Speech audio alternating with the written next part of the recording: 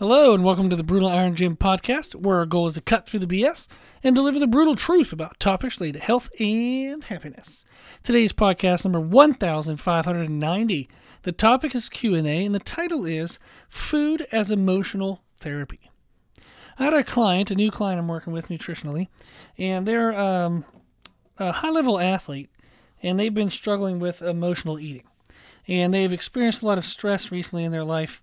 And I work with a friend of theirs, so they decided they should reach out. I kind of recommended they reach out. And we've been talking. And one of their questions they asked was if I had ever struggled with using food as emotional therapy, if I ever struggled with specifically overeating. And they wanted to kind of know because I have a feel, they're just kind of feeling me out. They're like, does this guy, does he say everything he reads in books, or does he actually know this?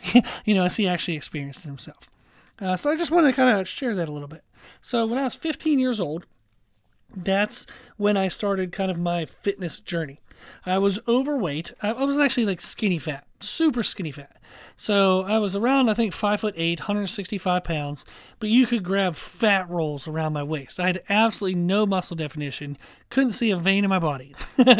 So I was 165 pounds, but fat at 165 pounds. So I had no muscle, and I was fat, so skinny fat. And the way in which started my journey was through anorexia. I was eating one meal a day, and I was trying to then exercise off the calories that I thought were in the meal. Like, this was before the internet, so I had absolutely no clue how many calories were in the meal. I was aware of nutrition fact labels, but some foods don't have nutrition fact labels, and you couldn't Google anything because there wasn't Google. So whatever I thought was in the food, I tried to exercise that off. Now, I didn't also know how much exercise equaled how many calories, so I just beat the living crap out of myself and hoped that it was enough. But I was fueled through hate. Basically, I hated the way I was, and I wanted to change. So I used food restriction, actually undereating, as a way to try to change my body and build my mindset. So I believed that I was the way I was because I was mentally weak and physically weak. And I was like, well, if I can just eat nothing, then I'll lose body fat and I won't be such a big freaking baby, and I'll make myself a lot mentally stronger. So that was the place I started. I started with restriction. Now, when I got into my 20s, I had kind of come out of that period of time where I started learning, okay, protein, I actually need protein to build muscle tissue. Surprise, So I started eating protein. Then I realized I can't just eat 100% protein. I actually have some carbs. I have to have some carbs and fats. Otherwise, my body saves all aspects of, anything that's surplus, any kind of momentary surplus.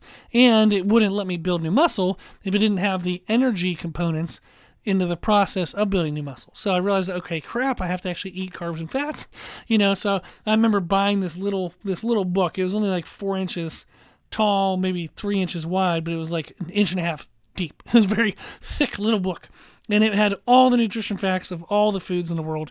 So I would flip through it and try to read through it all the time. But I did realize that I needed carbs and fats and protein to look the way I wanted to look. So I started eating more, but I got into trouble when I was in my 20s. And I was trying to continue to gain weight. But I got into a period of time where I was eating comfort foods, and that started becoming kind of an internal battle, like a mental, emotional battle. I wanted to be bigger and leaner, but I knew I had to eat clean foods to achieve that. But I was tired and going through a lot, super busy, working a couple jobs, doing, undergrad, then grad school, and the job on top of that. I was just busy, and I was tired, and I was trying to train like a maniac. So eating sloppy foods was just easier. And I saw a faster change on the scale. You can gain weight faster when you eat pizza than when you eat chicken breast and rice. And when I had a t-shirt on, I looked like I got bigger, I think I gained like 25 pounds one summer, and I came back and people were like, holy cow, what the hell have you been doing? And people were asking me a lot of questions. It kind of felt good. I got compliments when I had a t-shirt on. But internally, I knew I was choosing the sloppy foods because of mental weakness. I was tired, and I didn't want to have to cook all the good food, I didn't want to have to sit there and try to eat that much. I've force-fed myself to the point of throwing up because I wanted to get bigger before. So I was just tired of freaking eating so damn much. And when I was just in underwear, like I could see that the weight that I was adding was not muscle. I was getting thicker, but it was definitely not getting more detailed. So I had all these good things, seeing the scale go up, compliments from people, and the sloppy foods were just easier emotionally, mentally, physically, So I had this kind of conflict internally. And I actually got up to 195 pounds. And that was without like a belly. I've never had my belly hang over my pants, even at 295 pounds.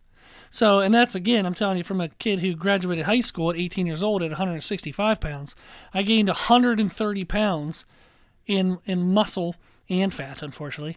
But I gained 130. I gained a human being in the time frame of like, say, 6 to 8 years. I gained 130 pounds, and my arms were at 19 3/4 inch. The reason why I tell you those numbers, 295 pounds and 19 3/4 inch arms, was because a childhood dream that I had when I was 15, 16, 17 years old, when I was in my parents' basement and I was reading muscle and fitness magazines, and I got into muscular development, which felt like, ooh, kind of risque because they talked about drugs and all this stuff. So, I got kind of into it in bodybuilding, and my goal was always to be 300 pounds with 20-inch arms. So here I was, 5 pounds away and 1/4 of an inch on my arms away from my childhood dream of 300 pounds, 20-inch arms. But I remember I took a photo of myself, like doing some poses, and I didn't have, it was basically like I was just kind of fluffy. I was fat everywhere. So I didn't have a big belly. Like my belly didn't protrude, didn't hang or anything, but I was just soft and fluffy and puffy everywhere. And I looked at myself in a photo and I was like, you know what? I don't want it like this. I don't want it. I don't want the 300 pound and 20-inch arms. I don't want that childhood dream. If it's because I'm just eating crap because I'm mentally weak. I don't want it this way. And I remember in that moment just saying, I'm mad at myself. I'm frustrated. I'm disappointed. Just all these emotions, And I kind of started my process of trying to undo food as emotional therapy. Since I was 15 and through my 20s and into my early 30s, I struggled with eating for comfort. Even when I started Brutal Iron Gym, started this gym back in 2011, I was working 70 hours a week. It was 50 plus hours face-to-face with clients every day. Then I had to, outside of the 50 hours, write their training and nutrition programs, clean the gym, do the financial aspects, and all the other things. I was still trying to build the gym, so I was trying to go on Facebook Marketplace and Craigslist and trying to buy all these things. Actually, it was just Craigslist. I don't remember Facebook Marketplace at that time. Trying to get equipment. My God, it was just absolutely bonkers amount of work. And I would eat for comfort. So since I so rarely got any moments of relaxation and enjoyment, so rarely at that time, then I compensated with food. I remember I had a Moe's burrito, homewrecker burrito, every day for lunch because it tastes good. When I was training clients, I trained clients 5 to 6 hours in the morning. I had a 2-hour break. Then I'd trade 5 to 7 hours in the evening. During that 2-hour break, I would drive to Moe's. I'd eat a homewrecker burrito, which is like 1,200 calories. And then I'd go take a 20-minute nap in my car. And man, if anything got in the way of me being able to get out of the gym to go get that meal because I wanted that 20-minute nap, I was like the grumpiest human being in the world. So it was all internal. I try not to be grumpy on the external. But that was my, oh man, that was the world right there. I got that Moe's burrito, then a 20-minute nap in my car, and then I took on the rest of the day.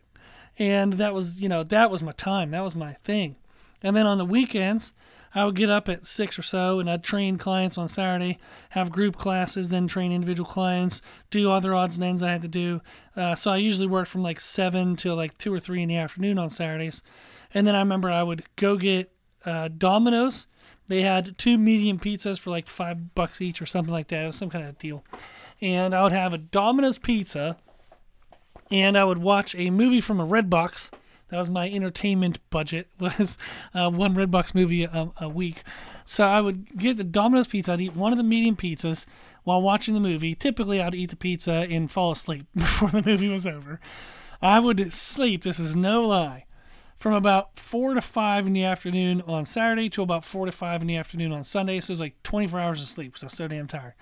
I would get back up, watch like half of a football game while I ate the other medium Domino's pizza, fall back asleep by like 7 or 8 at night, and not get up till 6 in the morning the next day. So I got like all my weekly sleep in like 2 days.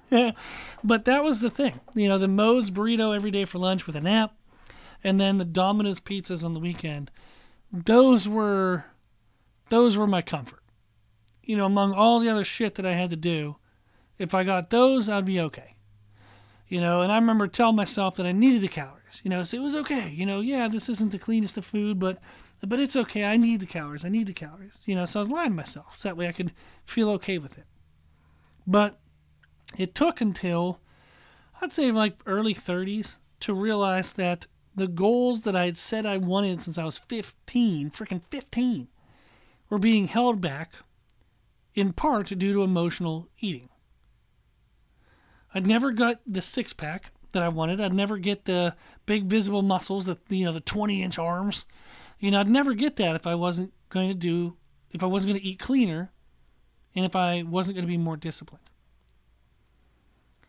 And as often as life does, I learned that lesson when I had the hardest time to implement it. The absolute worst time of my life that I could have tried to be more disciplined towards food was when I learned that I needed to be more disciplined with food. So my parents were moving down from Pennsylvania to South Carolina, which was awesome, and I love it, and I love having my parents here. But that was just more, time demand on me. I had started actually a relationship at that time as well, and the business was going through a growth phase. So thankfully, the business was growing beyond what I could manage. There was just not enough of me to go around with the business alone, let alone adding on a relationship, let alone adding on my parents moving down. So it was a blessing, all great things. My parents moving down closer, amazing, huge blessing. Being in a relationship, at that point I hadn't had one for a long time. So that was a huge blessing and really nice. And the business was growing. I mean, these were the most blessing of things, but it was ridiculously overwhelming. Oh my God, ridiculously overwhelming. So talk about panic attacks and anxiety and stuff. But eating clean and having more frequent meals had never been harder in my entire life than in those moments. But then, I went through the breakup of that relationship, and I actually started a new one, which with my current wife now, which is amazing. I met my soulmate, and I thank God every day for her. I think He made her literally for me, and I do my best to make sure that it's a good match for her. But I'm very blessed, very grateful. But then we had, 2020 pandemic. My wife's mother had a stroke, and we had to do a lot of care for her, including moving her down from New Jersey down to South Carolina, and then taking her to every doctor appointment and do everything in the world. And then that also involved with me switching literally every aspect of the business. I had to quit doing in-person work for a long time because my schedule was just absolutely insane. I had to build online work, and then just how I wanted to structure that. How would I interact with clients? How would I deliver programs? How would I market that on, Instagram and social media and stuff? And it was just, it was absolutely insane. And if you've been with me in the podcast since then, I've done this podcast at every possible time and location. I remember doing this podcast outside of Philadelphia Hospital with birds attacking me because I had Fig Newtons as I had one sleeve of Fig Newtons. That was my only meal all day. Sitting outside of this hospital because the hospital wouldn't let me in because of COVID restrictions, and these damn birds were attacking me while I was trying to do a podcast. I mean, it has been absolute chaos, absolute craziness, and it's been a whirlwind these past 5 years. But even with all of that, I'm the leanest and the heaviest I've ever been at this lean in my entire life. And starting this year, 2023, I feel like things have finally kind of calmed down in a sense to where I can take care of myself a little bit more. I can put myself a little bit more towards the top of my daily decisions. I can eat a little better. I can train more regularly. I can finally put my needs higher up on my priority list. And I'm excited to see now what can come of my newly learned and achieved a kind of control over food that I haven't been able to implement in the last 5 to 6 years. But I'm just so excited about what's to come. So I have struggled with using food as emotional therapy. And what helped me the most to kind of get out of that routine was recognizing that it was actually hurting me. I remember there was a member of the gym one time. His son hurt his knee playing football. And the dad, they were talking about it, and I was going to offer, some suggestions. And the dad, he said, well, I'm not too worried about it. I've rehabbed my knee 7 times before. And I was polite in the moment, but I remember kind of walking away from that conversation thinking, what a freaking moron. And I know that does not make me sound nice, but it's just real. If you have to rehab your knee 7 times, did you really rehab it? I mean, can you count that as rehab if you said you have to do it 7 times? Apparently, after the first time you quote-unquote rehabbed your knee, you either did something dumber than the first time you did to hurt it, or the rehab wasn't very effective because it got hurt again. And then again and again and again and again. So I remember just how confident that dad was that he had rehabbed his knee 7 times, so he knew exactly what to do to help his son. And I was like, oh, for the love of God. This boof. So I remember that moment, and then thinking to myself in many ways, and one applicable way to this podcast was, if I use food as emotional therapy, but then I feel bad about eating the food, is that really emotional therapy? Is it really working? So I remember thinking to myself, who's the moron? I'm calling this guy a moron, but I'm acting pretty moronic myself, And I've had other moments like that. I remember one time I was in a grocery store, and like a typical guy, you walk into the grocery store and you think, I'm just going to grab a couple things. I don't need a cart. Well, you dumbass, you end up grabbing a couple of things, and then a couple more things, and you're trying to hold all this crap, walking up to the cash register, And I remember getting up to the front, the cashier, and this person was in front of me, and they had put the stuff on the back end of the conveyor belt, and there was all this room in front of them, but they wouldn't move forward. And rather than me just asking if they'd moved forward, I'm non-confrontational, so I just judge the shit out of them without saying anything. And I'm like, I can't believe they wouldn't move forward, Do they not notice I'm holding all this stuff, And just going through that stupid little mind stuff that we go through. And then finally, when they move forward, I dump all my stuff out. My arms are tired, my biceps hurting, and I'm like, I can't freaking believe they wouldn't move forward. And I was just so mad and so mad and so mad, And then my stuff moves forward on the conveyor belt, and I hear thump, thump, thump, thump. I look behind me, and somebody was behind me waiting for my dumb ass to move forward so they could put their stuff down. So it's like, oh, crap. I'm judging the crap out of the person in front of me, and here I am doing the same damn thing. So it's moments like those where, through the observation of others, we can see our own mistakes. And being a trainer, that's, oh my gosh, you see that. It's all the time. There's a lot like that, where you help others through their issues, and then in return, you become more aware of your own issues. But what's kind of cool is by learning what is needed to help the other person, you then can apply that to yourself. So for me, what has worked to address food as emotional therapy was finding other methods to address why I was needing the food, and to recognize that the transition of using food to other methods would take time. Now, what other methods have I used? Stress management. Overwhelmingly stress management.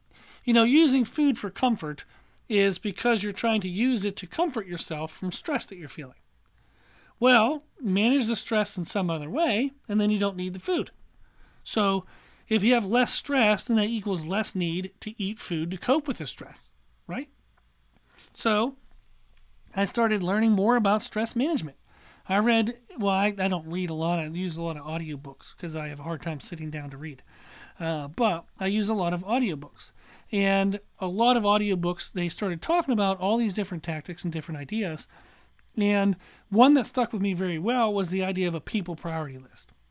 Rank the people in my life, who's most important to least important. I know that's kind of a crappy terminology maybe, but whenever two people would need something from me, and I can't possibly do both, that would cause a lot of anxiety. That cause a lot of stress. Then I'd wonder, did I do the right thing? Did I not do the right thing? Da da da da da.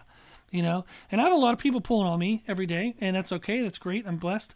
But it's something I do need to manage properly. Otherwise, I can lose track of, the relationships. So I made people priority lists. I also made like work priority lists. I made, kind of options for things like, okay, if I can't do something in plan A, what's plan B, C, D, all the way to Z. So having priority lists, having options helped manage my stress immensely. So I've talked about podcast 1023. That's a really good one. It's a mindset podcast titled Stress Management, Options, and Priorities. So you can definitely listen to that. You can find that on our website, www.brutalirongym.com. There's podcasts on there and instructions on how to get to older podcasts. So podcast 1023 was enormously helpful. Then, also knowing my minimums.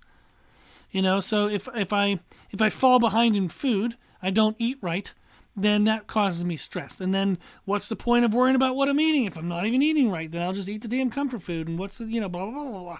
So that's not good. So knowing the minimums, knowing what's the least I need to do to keep myself on track nutritionally while I manage all the other crap I have to do. If I know I'm at least on track nutritionally with the minimums, then I don't have the need to emotionally eat because I'm on track. I'm doing well. I don't want to screw that up. So it's motivating. So knowing the minimums is super helpful. Podcast 1232 is the nutrition podcast title. Start here. It'll tell you what the minimums are. Using small self-therapies, like small moments throughout the day that just help me manage my stress, help me stay emotionally calm. That is ridiculously helpful. Very, very helpful. And I'm trying to remember which podcast I said that. I believe I talked about it in podcast number 1580, which was living on a credit card. It's a mindset podcast, living on a credit card. I believe I kind of talk about that emotional aspects in there. I'll have to look that up and see. But that's a couple of the ways that I've worked on trying to control stress in my life. And if I can control stress, then I have less stress than I need to make up for, right? Less stress to comfort myself with. So all of those components have helped immensely, combined with the recognition that old ways lead to old results. I have to trust in the new to achieve new. I know what using food as emotional therapy will get me. I've done it for over a decade. I know what it's going to get me. More frustration and more cyclical kind of patterns, not moving myself forward. So I have to trust in the new if I want to achieve new. So if I want to get out of using food as emotional therapy, I have to stop using food as emotional therapy. I have to know what to replace that with. People priority list, work priority list, having options, knowing your minimums, self-therapies, trying to manage stress. If you manage stress better, you won't need the food as much. And then when you are stressed, you double down on your stress management techniques, your new techniques. And you have to trust in the new in order to get you out of the old. And then also recognizing that it's a transition. One mistake doesn't mean I failed. I just want to make mistakes less often. If I'm making a mistake less often, I'm progressing, I'm moving forward. So I'm not looking at day to day. I'm looking at months. If I messed up once this week or twice this week or 3 times this week, can I go next week with one less mess up? Can I go next month with one less mess up than the month before? It takes time. It's a transition. So if you're struggling with emotional eating, learning other methods to control stress is immensely important. If you want to take away a therapy, you have to put a therapy back in its place. So what are you going to use to comfort you in the way that food was comforting you. You have to have something in this place. You have to have a plan. Actions and things and stuff that you can do that food was doing. You have to look for substitutions. And then recognize that it's going to take time. It can take a long, long, long time, but it's worth the attempt. You know what continuing to do what you're doing now is going to get you. It's going to get you this for the rest of your life. If you do what you do now and you don't like it, you're going to stay right there. Nothing's going to change. If as time goes by, if you have the exact same habits, you're going to get the exact same shit. Time won't change anything about that. Nothing. So you have to change what you're doing. You have to change your habits. And then you change your habits, you change what you're doing over time, and then that makes the difference. So if you're struggling with emotional eating, I do know what it feels like. Try the things I discussed here, listen to some of the podcasts I mentioned, but also reach out. If you need help, reach out or email us brutalirongym@gmail.com. Tell me what you're struggling with, tell me your story, and then maybe there are some more specific resources I can send you. Some books and stuff that I listen to and videos and whatnot. So if you are struggling, you're not alone. I know it's an emotional and mental toll. It's very heavy on you. So reach out, let me know, and I'll help. Okay? Our email is brutalirongym@gmail.com. Okay, well, hopefully this was helpful. Hopefully it was interesting. If people don't struggle with food as emotional therapy, at least now you know a little bit more about me. And maybe that'll help. I appreciate everybody who listens to the podcast, and I hope that you can see a lot of the things that I might know that can help you. I have learned formally with all my degrees and certifications, but also firsthand. I've done it myself. I've helped thousands of clients do it. So I hope that you're encouraged to reach out and ask whatever questions you need to live your best life, and then trust in me to give you some helpful information. So if you ever need anything, just shoot me an email. It's absolutely free, and I'll make you a podcast. Okay? Cool. Well, if you like the podcast, please share it. When you share it, let people know that we do answer questions for free, so that way they're encouraged to reach out and get help for themselves. Then thank you to those who donate to support the podcast. There is a high host cost every year. I give an hour to it every day. The donations do help cover some of that cost and make this a little bit more of a reasonable business decision to do. So thank you to those who donate. I truly appreciate it. You can do that on our website, www.brutalirongym.com. Even just $5 a month, it does add up, and it absolutely does help. So thank you to those who do that. If you like the information we share in our podcast, you can find more from us on our social media channels. Post on Instagram every single day. You can also find us on YouTube. So find us and follow us under the name Brutal Iron Gym. As always, I hope this was helpful, and thank you for listening.